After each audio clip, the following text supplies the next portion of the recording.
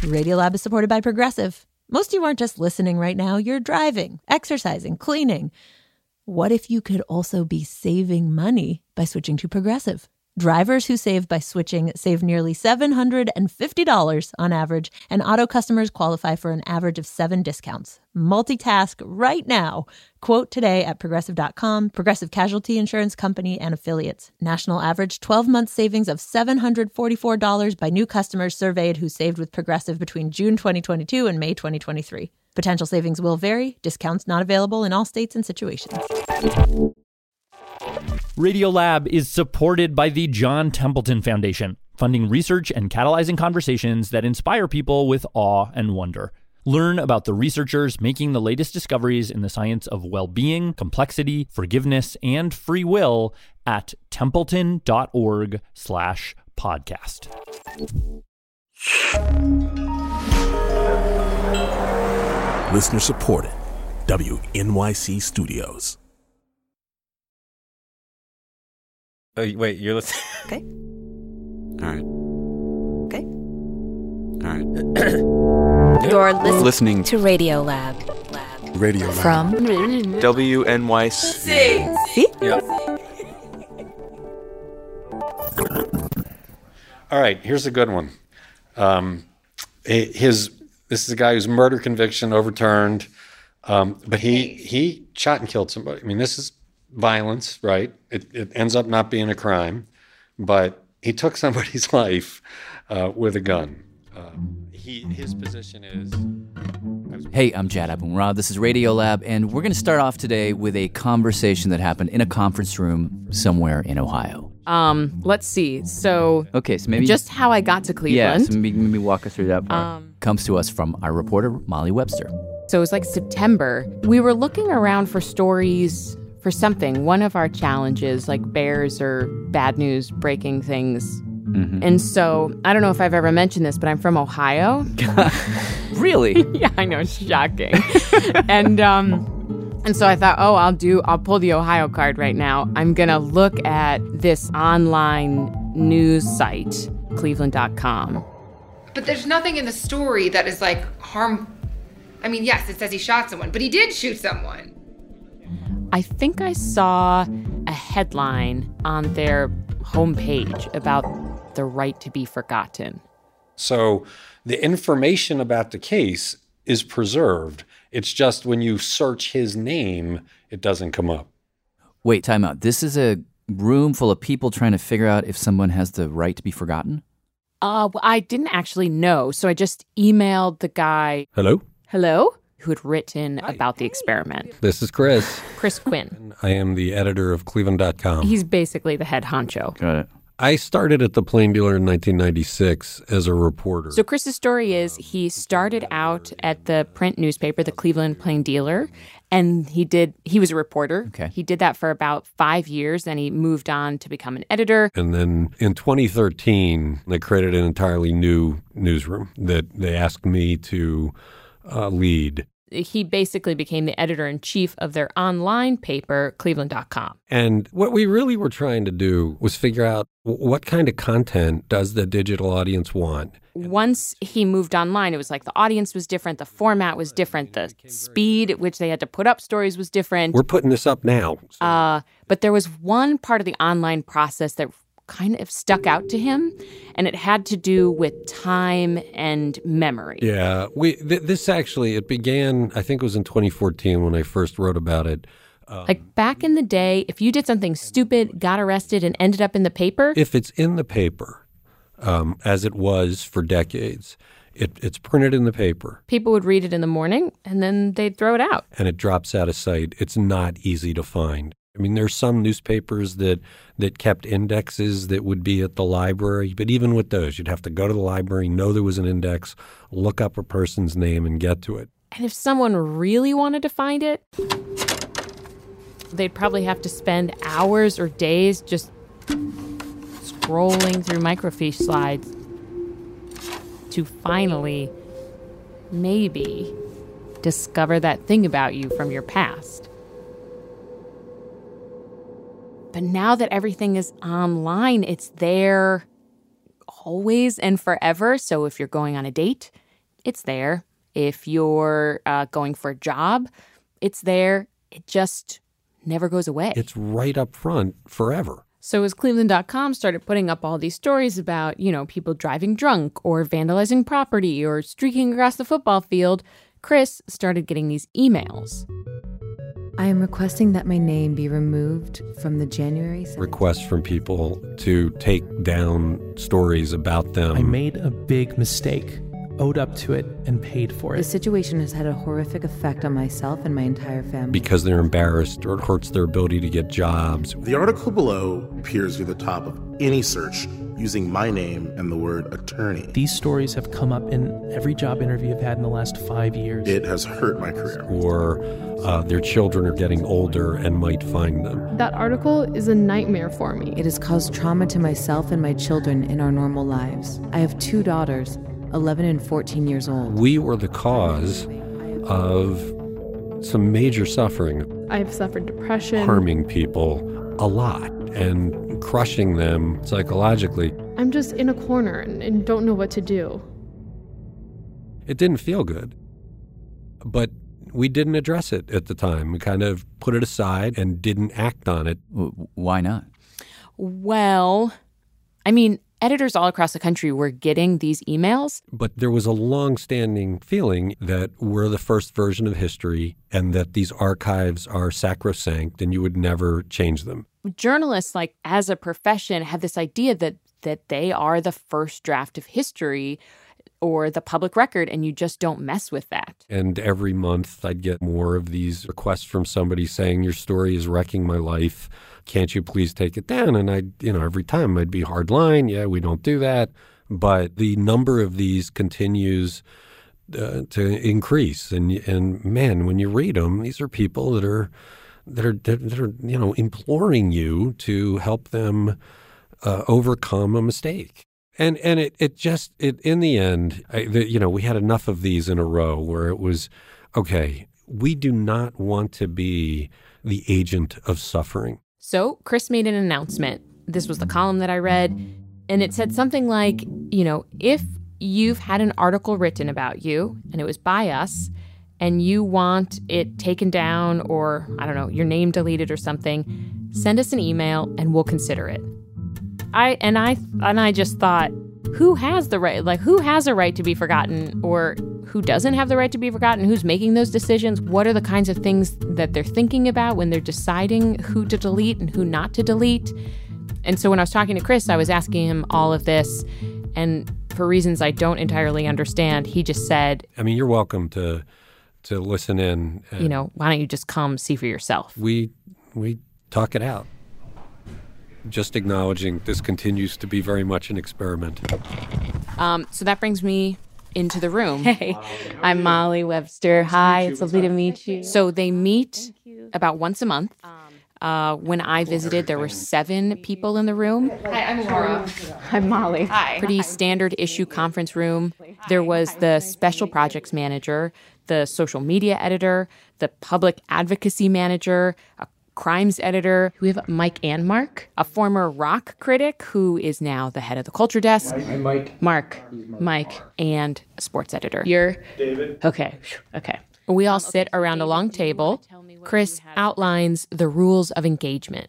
We're not going to name the people as we talk about them. We'll just use the numbers for the cases. Defendant number 1. Well, yeah. And everyone has in front of them this document that's about 50 pages. It has 12 different cases outlined, and each case has got the articles attached to it, the statement of the person about what they want removed, is it a name or a mugshot, and a personal plea for why they want it taken down. Yeah. All right. Yeah. Cool. Are we ready to start? Yes. All right. So this is an attorney that, there's one sentence really about him, caught up in another case, did plead to a misdemeanor and did have it expunged. This would seem to me to be a no-brainer. But he's an attorney charged with obstruction of justice. He pleaded guilty to obstruction of justice. A misdemeanor charge of obstruction of justice. Quick note, for a morass of legal and ethical reasons, we are going to try to keep all the people we talk about anonymous, so you're going to hear a number of bleeps. Notorious case. He was the minor figure in it, but the other 2 attorneys what if I was were hiring a lawyer, I want to know that this happened. You'd want to know that he would obstruct justice on your behalf because it gets you off. But I think it's a public service to leave his name up so that people know. I disagree. No? Only because of the paucity of information that's in this story about it. That's all there is. That's This it. is it. I mean, you have no context. You don't know what, and he's had the record pleaded expunged. guilty to something. Yeah, but he's saying. So one of the first things that happened was that they started getting in these arguments about how much value an article had and whether or not it was serving a public good. That's the use that journalists point to. We do need names. We need to put names to these arrests because it's part of the public record. This is Kelly McBride. She's an ethicist at the Poynter Institute. I did have this experience where my kid was on a soccer team, and there was this coach who seemed really questionable to me in his behavior and the way that he acted around the kids. And, sure enough, on the mugshot site in my local hometown, this guy showed up for domestic violence. Ooh. And so I went to the athletic director and I was like, hey, this guy can't be working for us. And that's the use that journalists point to. Mm-hmm. Is that you should be able to find out the bad information about somebody because you might be considering employing this person around your children. Or really employing them at all. And I do get the idea. Back in the room. The whole sense of like, if I'm one of his customers, I would probably want to know that. There was a lot of debate. Is this thing the lawyer did bad enough that all of us need to know about it? But he's still licensed to practice law, right? I mean, the bar here, they're pretty thorough about, looking at this stuff and deciding whether somebody is fit to practice law. The bar didn't do anything to him. And so one of the big questions is, how do we make that judgment? Should we follow the courts? You can hear them putting a lot of weight on whether or not a court has sealed or expunged a record, which is basically the court making this decision to remove the case from its own record. This is sealed. We're relying on a court that said, yes, you've done your time, you can have it sealed. So we would need a very strong argument here not to do that. You want to make your argument stronger, Laura?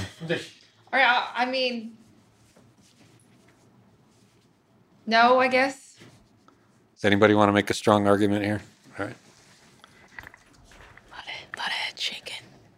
In the end, they decided that this lawyer dude had the right to be forgotten, and so they just sort of vanished his name from the article. And that was one of the simpler ones.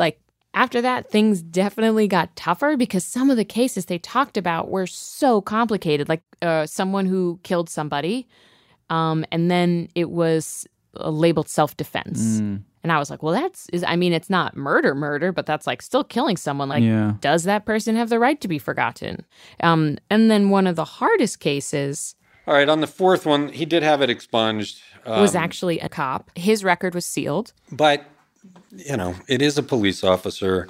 It's theft in office. But over the course of a few years, he lied on his timesheet and walked away with thousands of dollars. We've said on the front end of this that sex crimes, violence crimes, and corruption were much less likely to do this. So I guess this comes down to, would you view this as corruption, or do you view this more as a guy who was theft in office kind of thing? The cop, in his email plea to the group, he said basically, look, I've been on the force for many years. I've never had an issue. I shouldn't have done this. I know that, but this was just one mistake. This was not some elected official. This was not use of force. This guy was skimming overtime. I think, but again, when the firefighters were having time stuff too, that was a big problem. So but this is one guy doing one thing. I'm so back and forth on this one. But he didn't abuse his authority as an officer. He stole from his employer. This is like any other theft. Yeah, but I hold him to a higher standard for being a cop in the first place. It was interesting. You could see people's opinion shift. This was not a momentary lapse in judgment. This went on for years, it looks like, right? Yeah. And it's only been years since this story ran.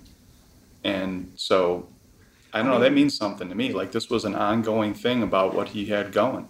And taking the money, the extra money. And I'm with Mark. Like, the public trust issue here, this isn't some, water department guy skimming copper off the, some job site. Like, this is a police officer stealing overtime over the course of years. I mean, that's a veteran, as he described himself, I believe. But I think that it's, I guess I see that. I don't know. I first read this and I was like, yes, I think we should let him be forgotten. But now I'm kind of on the other side. Like, I think because it's not a ton of money, he's not a public threat to people. But because he is in a position of trust, in a public position, taxpayer money, I think you guys are right when you're saying he should be held to a higher standard. Well, but remember, get back to our central question. Is the value of having his name there greater than the pain it's causing him for being there? Again and again, Chris just steered the conversation back to that question, which is, does the value of having this article up outweigh the harm it's causing someone? But the trick with that question is, how do you know what information will be valuable in the future? I mean, if we put this story behind a wall and other police departments don't see it, what stops him from going to get a job? If he gets it sealed and this story goes away, other offices might not be.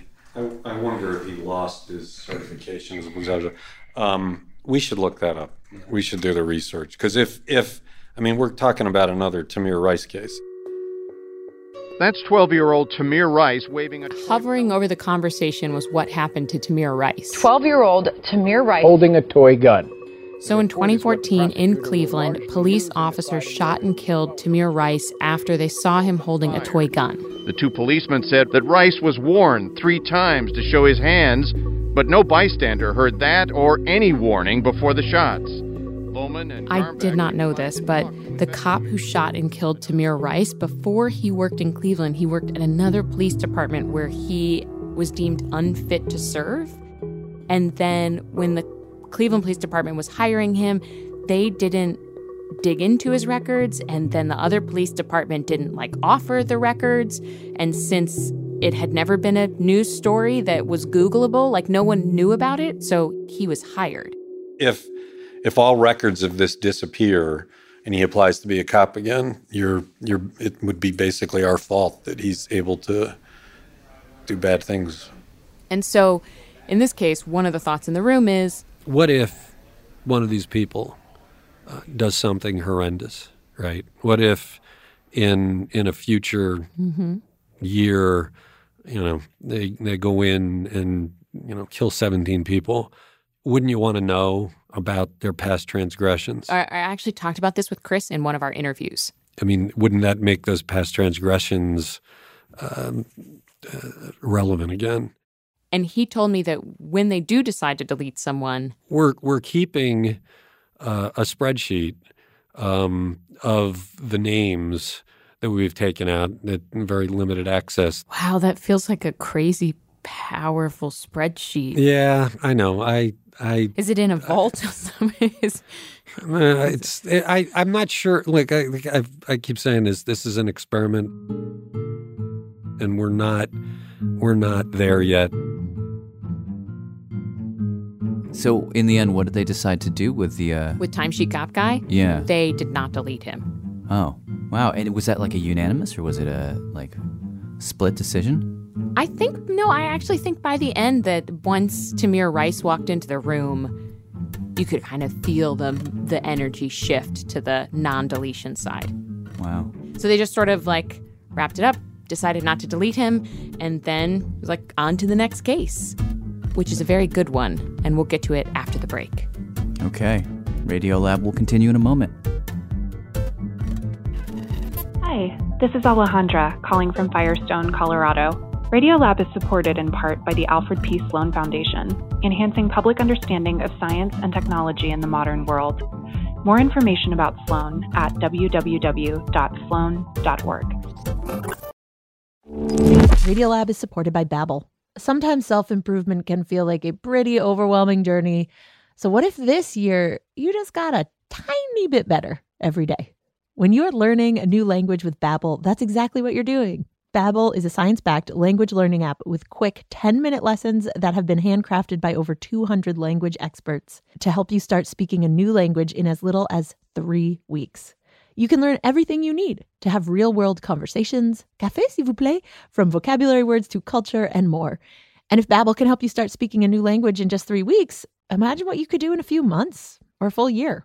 Here is a special limited time deal for Radiolab listeners. Right now, get up to 60% off your Babbel subscription, but only for our listeners at babbel.com/Radiolab. Get up to 60% off at babbel.com/Radiolab, spelled BABBEL.com/Radiolab. Rules and restrictions may apply.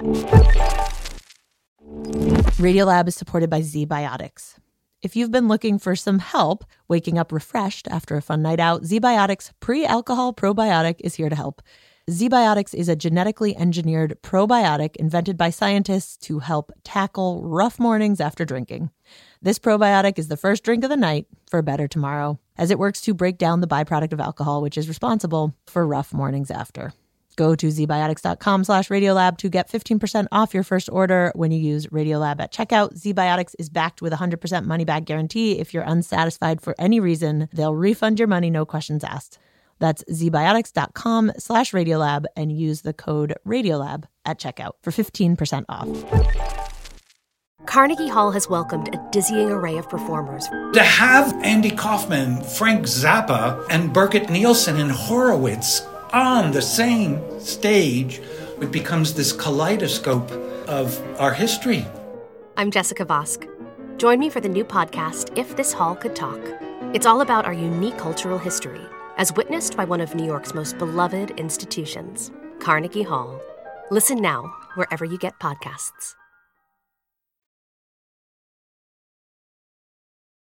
I'm Jad Abumrad. This is Radiolab. We're back with Molly Webbs and The Right to Be Forgotten. Yes. And I have a question for you. Yes. The Cleveland.com newsroom, are they the first people to do this situation? No. It's happening all across the country. Around the country, newsrooms are tearing their hair out, trying to figure out how to deal with this. That's Poynter ethicist Kelly McBride again. Because there are thousands and thousands of people who did one stupid thing, and that is the thing that the internet remembers them for. And one of the things I found out was that it is a huge conversation, but not a lot of people are openly talking about it. And all of these kind of quiet conversations seem to be happening now because of something that's like bubbling up in Europe. What's bubbling up in Europe? Well, so basically what happened was in Spain, this guy, Mario, in 1998, he had basically gone into bankruptcy, at which point the local newspaper published an announcement about it. And then 10 years go by. Mario cleaned up, got his money back, got his life back on course. And so he reaches out to the newspaper and he was like, hey, I've cleaned up my life. Can you take this bulletin down so it doesn't show up on the internet? And the newspaper says no. Do you know why they said no? Because I think for the usual reasons? Yeah, we published this. This is local news. Public it's part record. of our archives. First public draft of record. history. Done. Okay. And then he goes to Google and he says, hey, can you delist this from your search engines? And they say no. And so, long story short, he actually takes Google to court, gets all the way up to the European Union Court, which is like the Supreme Court of the European Union. And in 2014, the judges in this European case make a decision that if something is out of date, irrelevant, or not accurate, a person can request a search engine to take it down. So in Europe, you can petition to have things taken off the internet? Yeah, and it is this moment where like a new right is established. This is when you start to hear the phrase "right to be forgotten." The unfortunate element of human remembering is that because our brain forgets automatically, we never had to deal with deliberate forgetting. This is Victor. Victor Meyer-Schönberger, professor of internet governance, Oxford University. I called him up when I was trying to figure out what was happening in Europe. We can't deliberately forget. If I tell you, please forget that my second name is Michael. You will remember that. Yeah. It's the exact opposite. And so the problem is we don't know how to disregard memories of our past. We don't know how to forgive if we remember. And so as we become a remembering society, we become an unforgiving society. So he is a strong proponent of policies that help us forget, even just a little bit. And that's the point that I wanted to make. I'm not in favor of annihilating memories. I'm in favor of putting them in the shoebox and stashing them in the attic. So that if you really want to make the effort to go up there, you can take them down, you can read them. Pour yourself a glass of wine and go through them. But you don't stumble over them every day. And at some level, I think that's part of the thinking behind the European Union policy. Like, can we just take some of our stuff and put it back in the attic? And pretty much everyone I spoke to here said a Mario type of case is coming. I mean, basically the consensus is this is going to start going to court in the States. Really? When the European Union went with a right to be forgotten, I started to look at that thinking, is that we shouldn't have a law like that here because of the First Amendment, but is that something as an industry we should consider? And Chris is like, we got to do something, but we don't want it to be a law because of the First Amendment. We still want editorial independence. So why don't we just figure it out on our own? And this is like every newsroom figuring it out for themselves. That seems to be the moment that we're in right now. You do really get the sense that it's like on the fly. They're figuring it out as they go. But then you think, at what point do rules come into play? Yeah. If you do everything on a case-by-case basis, by its very nature, it is subjective. All right, this is a good one. It's a college kid who got involved in... So one of the cases that Chris and the other editors talked about while I was there was this college student who got involved in a drug operation. We're not going to say which drug. And he was doing it with some friends, and we're not going to say how many. And this is one of the kids asking us. Again, it's going back. It's 20. It is a college kid doing something very, very stupid. But, what do you... I mean, it's going to dog him for the rest of his life if it stays on our site. Everybody knows about it. Yeah, but this is a college kid doing something really dumb. I mean, and it's bad. I mean, he was enabling people to do drugs. Years later, he's trying to get on with his life. So the first thought you hear in the room is just, oh my God, we were all idiots in college. We should take these articles down. I didn't have an issue with this one, but if somebody does, speak up. I mean, but then on the other side... There's something to me that's different between and, selling pot on the side when you're in college or something and getting caught for it. Or even selling drugs and other drugs. So it seemed to me like years, I don't know if that's long enough for me to think let's take this down. I never did anything stupid when I was in college, I guess. Well, I did, but I did not. Now, look, I mean, look, I'm the former rock critic, right? So I'm given to give this guy a break. But it seems to me that judging from some of the other cases we've looked at, this is fairly serious. He wasn't one of the ones that said they were getting clean, right? He wasn't saying I was under the influence of drugs at the time. And no, I mean, that's not an excuse. But the conversation turns to, okay, who is he? Does he deserve to be forgotten? And to figure that out, there are a ton of different questions you could ask. Is he sober? Is he reformed? Was he sober then? How much time has passed? How much time was he doing it? Here's the question. Are the other people in here having a difficult time getting jobs? I mean, there's a lot of unknowns here. All these other people, their lives might be fine. Maybe there's another reason this guy isn't getting jobs, Do we know that he hasn't done anything since then? Yeah, he's clear, and he is seeking to get it expunged. He's saying it's coming up in every job interview he has, right?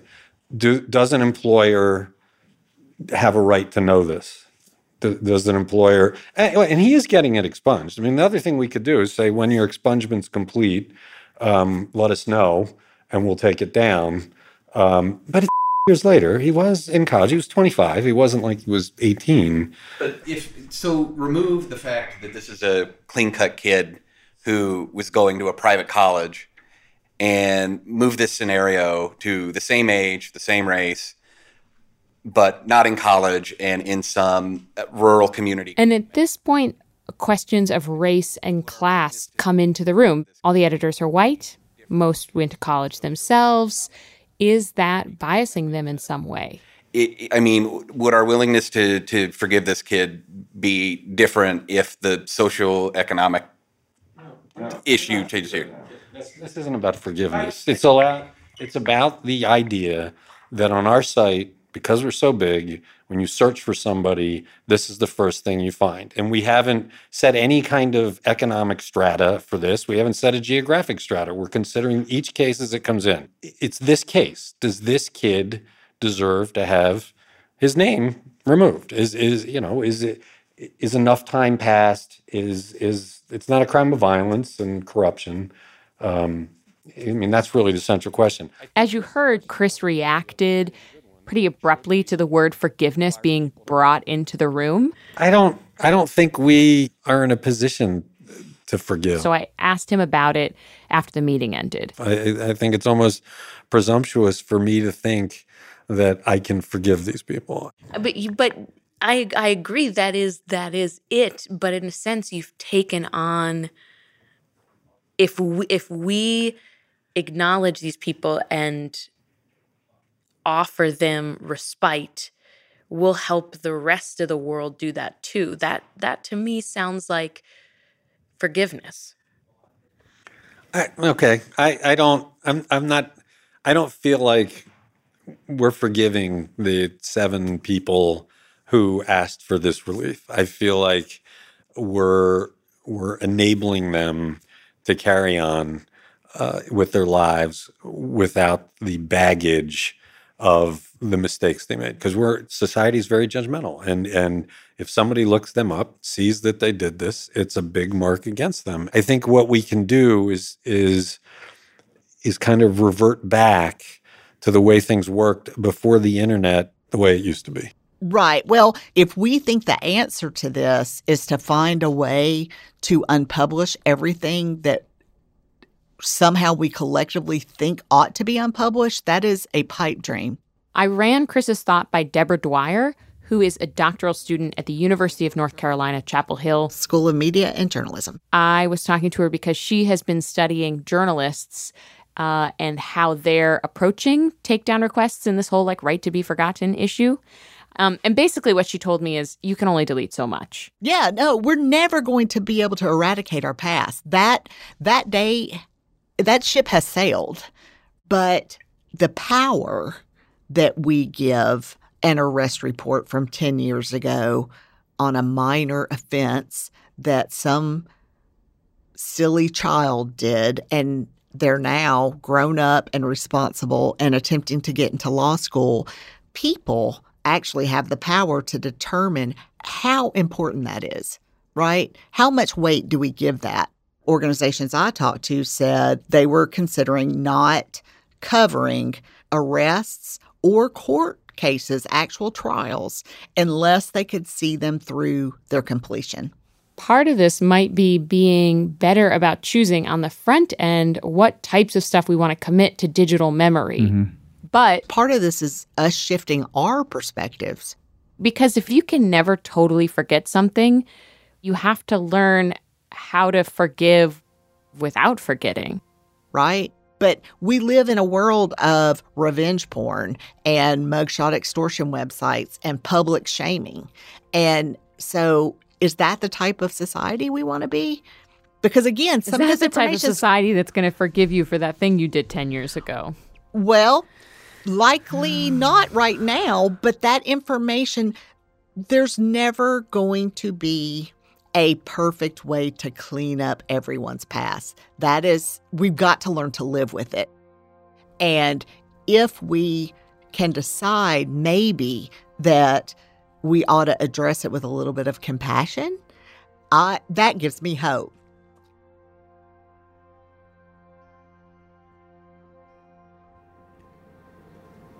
We're not doing that one. I'm looking for one of the simple ones just to delete. Yeah, for a delete.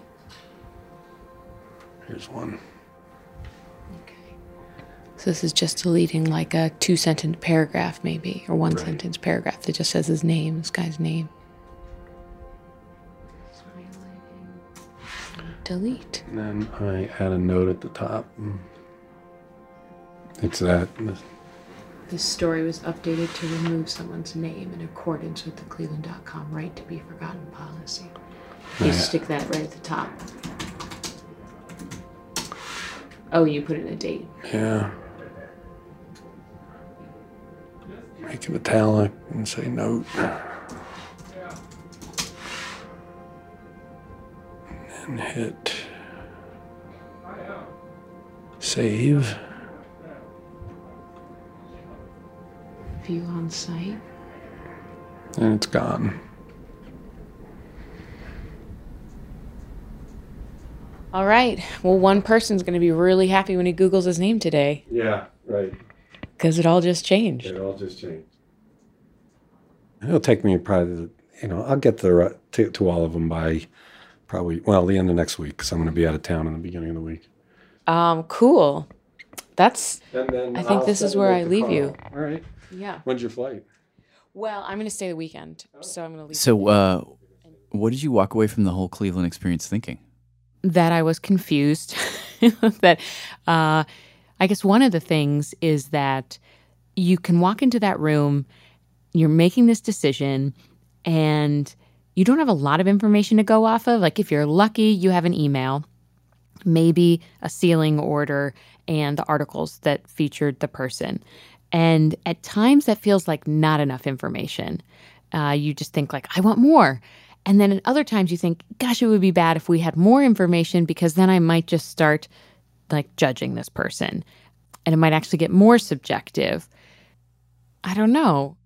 But there's one more chapter to the story. A very long while after I got back from Cleveland, I got an email from Chris. Okay. And it said that day they had just done another round of Right to Be Forgotten petitions, and that he thought that one of the people would be interested in talking to me about what they did and why they wanted to be deleted.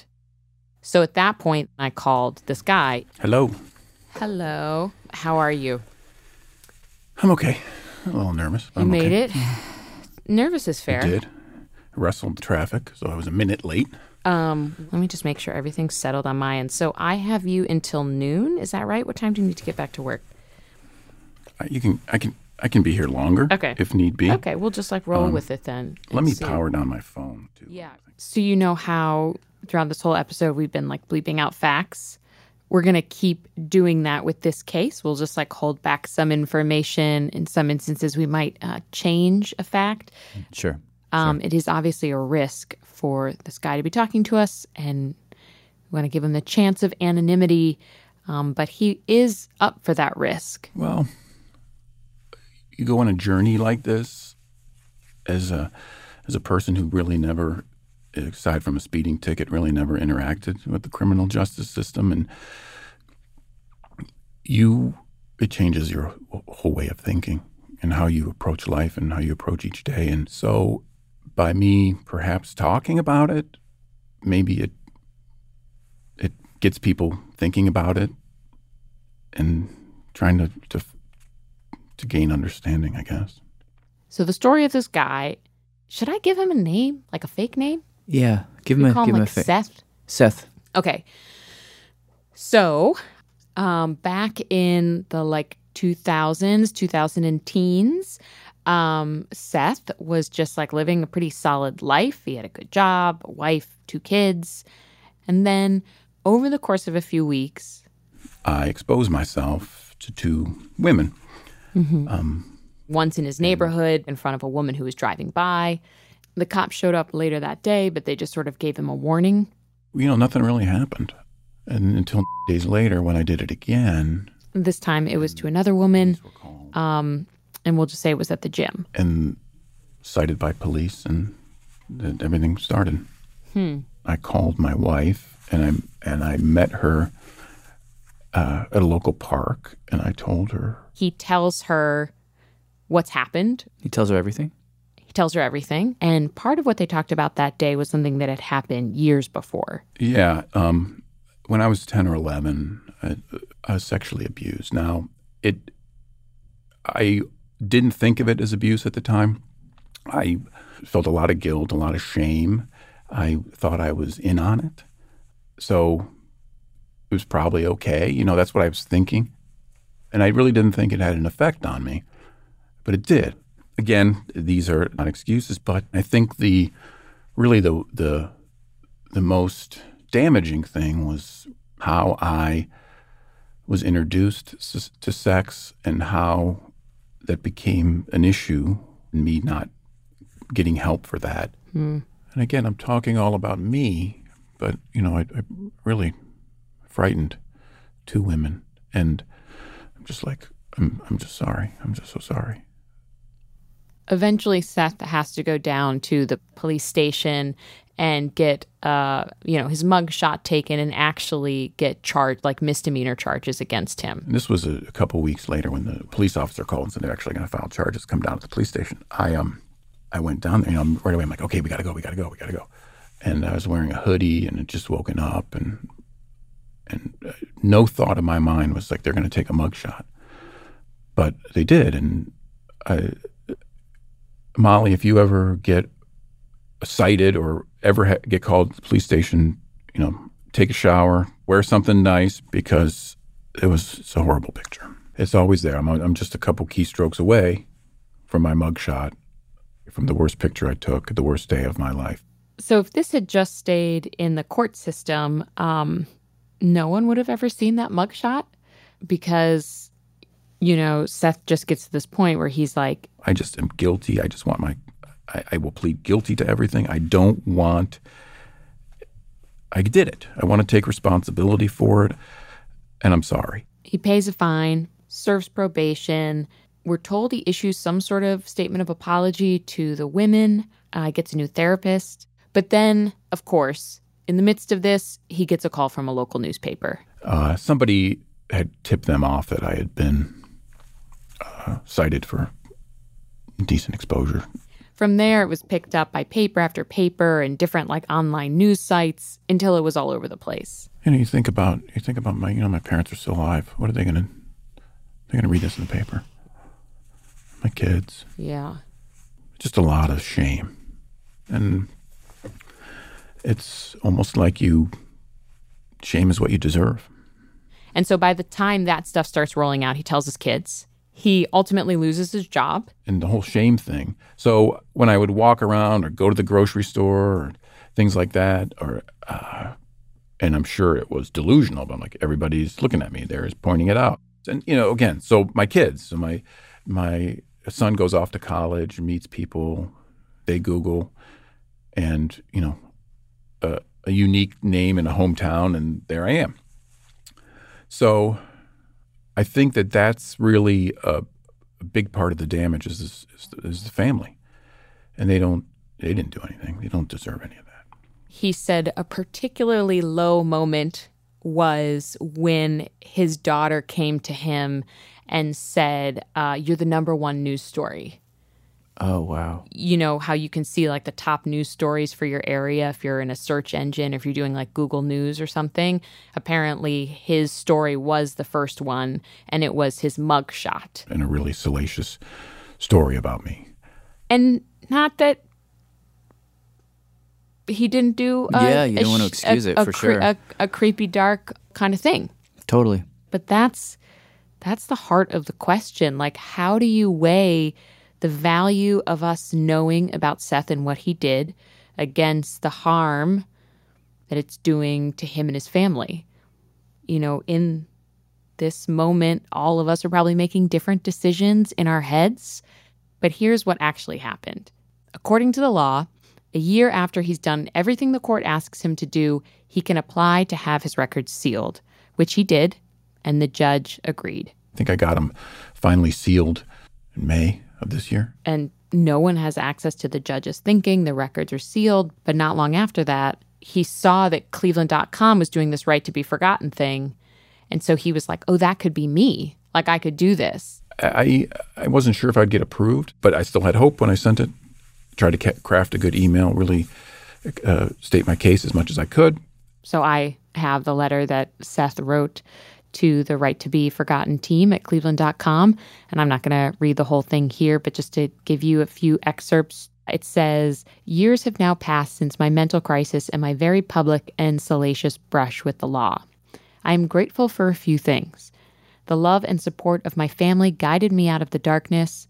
I am here and not in a cemetery because of them." He continues, "I am also happy that I was able to model for my children exactly how a person should behave after making a monumental mistake. While I would do anything to turn back the clock, alter my actions, and spare 2 women from my frightening behavior, I simply cannot change the past." And it goes on, "I ask that you consider me and my actions for the Right to Be Forgotten initiative and that you remove my name and photos from the articles written about me. I am grateful for this consideration. Thank you." So I got an email from Chris saying that we met and you've been approved. And he said something like there were mentions and there's really no way to just take out your name. So we're just going to take the stories down. Wow. Mm-hmm. So I talked to Chris about taking all the articles down, and he said, first thing, the case is just so notorious that taking Seth's name out wouldn't actually allow him to be forgotten. And so it just made more sense to delete all of the articles. The other thing is, it seemed like a case that just kind of fit into the rules that are emerging in these committee meetings. These were misdemeanors. It wasn't violent crime. It wasn't corruption. It wasn't a celebrity.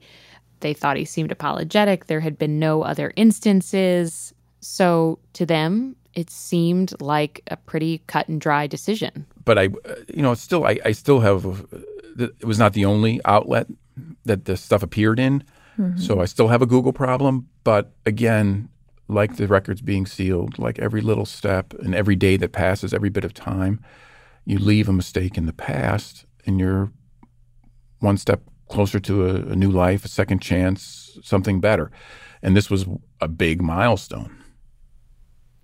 I have a question about the women who you expose yourself to. And That's Radiolab producer Annie McEwen. She was in on the interview with Seth.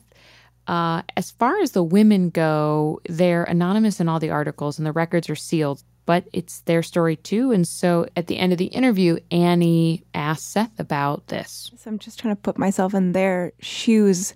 And if they wake up to somehow discover that the article about their experience was taken down, do you think about that from their perspective? I have. I hope they don't think about it, honestly. I don't know how they'd think about it. I don't know. I don't know. I don't know if they might be upset. But I don't know. I hope they don't think about it.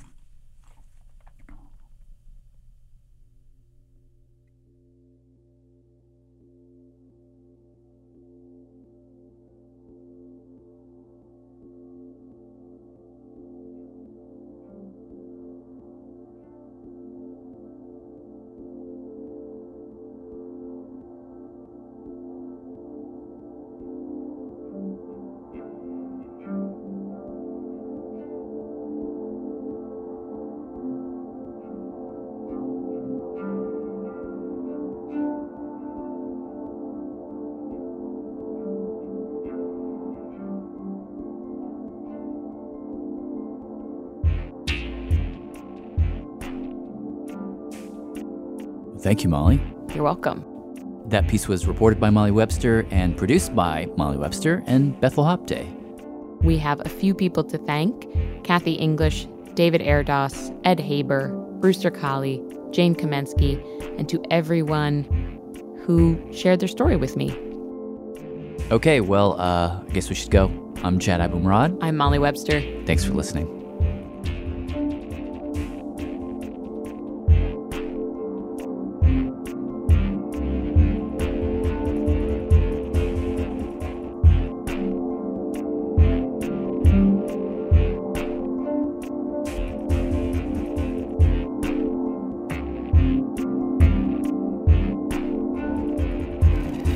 Hello, this is Eli from Eugene, Oregon. Radiolab was created by Jad Abumrad and is produced by Soren Wheeler. Dylan Keith is our director of sound design. Susie Lechtenberg is our executive producer. Our staff includes Simon Adler, Becca Bressler, Rachel Cusick, David Gebel, Bethel Habte, Tracy Hunt, Nora Keller, Matt Keelty, Robert Krolwich, Annie McEwen, Latif Nasser, Melissa O'Donnell, Sarah Kari, Ariane Wack, Pat Walters, and Molly Webster, with help from Shima Oliai, W. Harry Fortuna, and Neil Dinesha. Our fact checker is Michelle Harris. Thanks.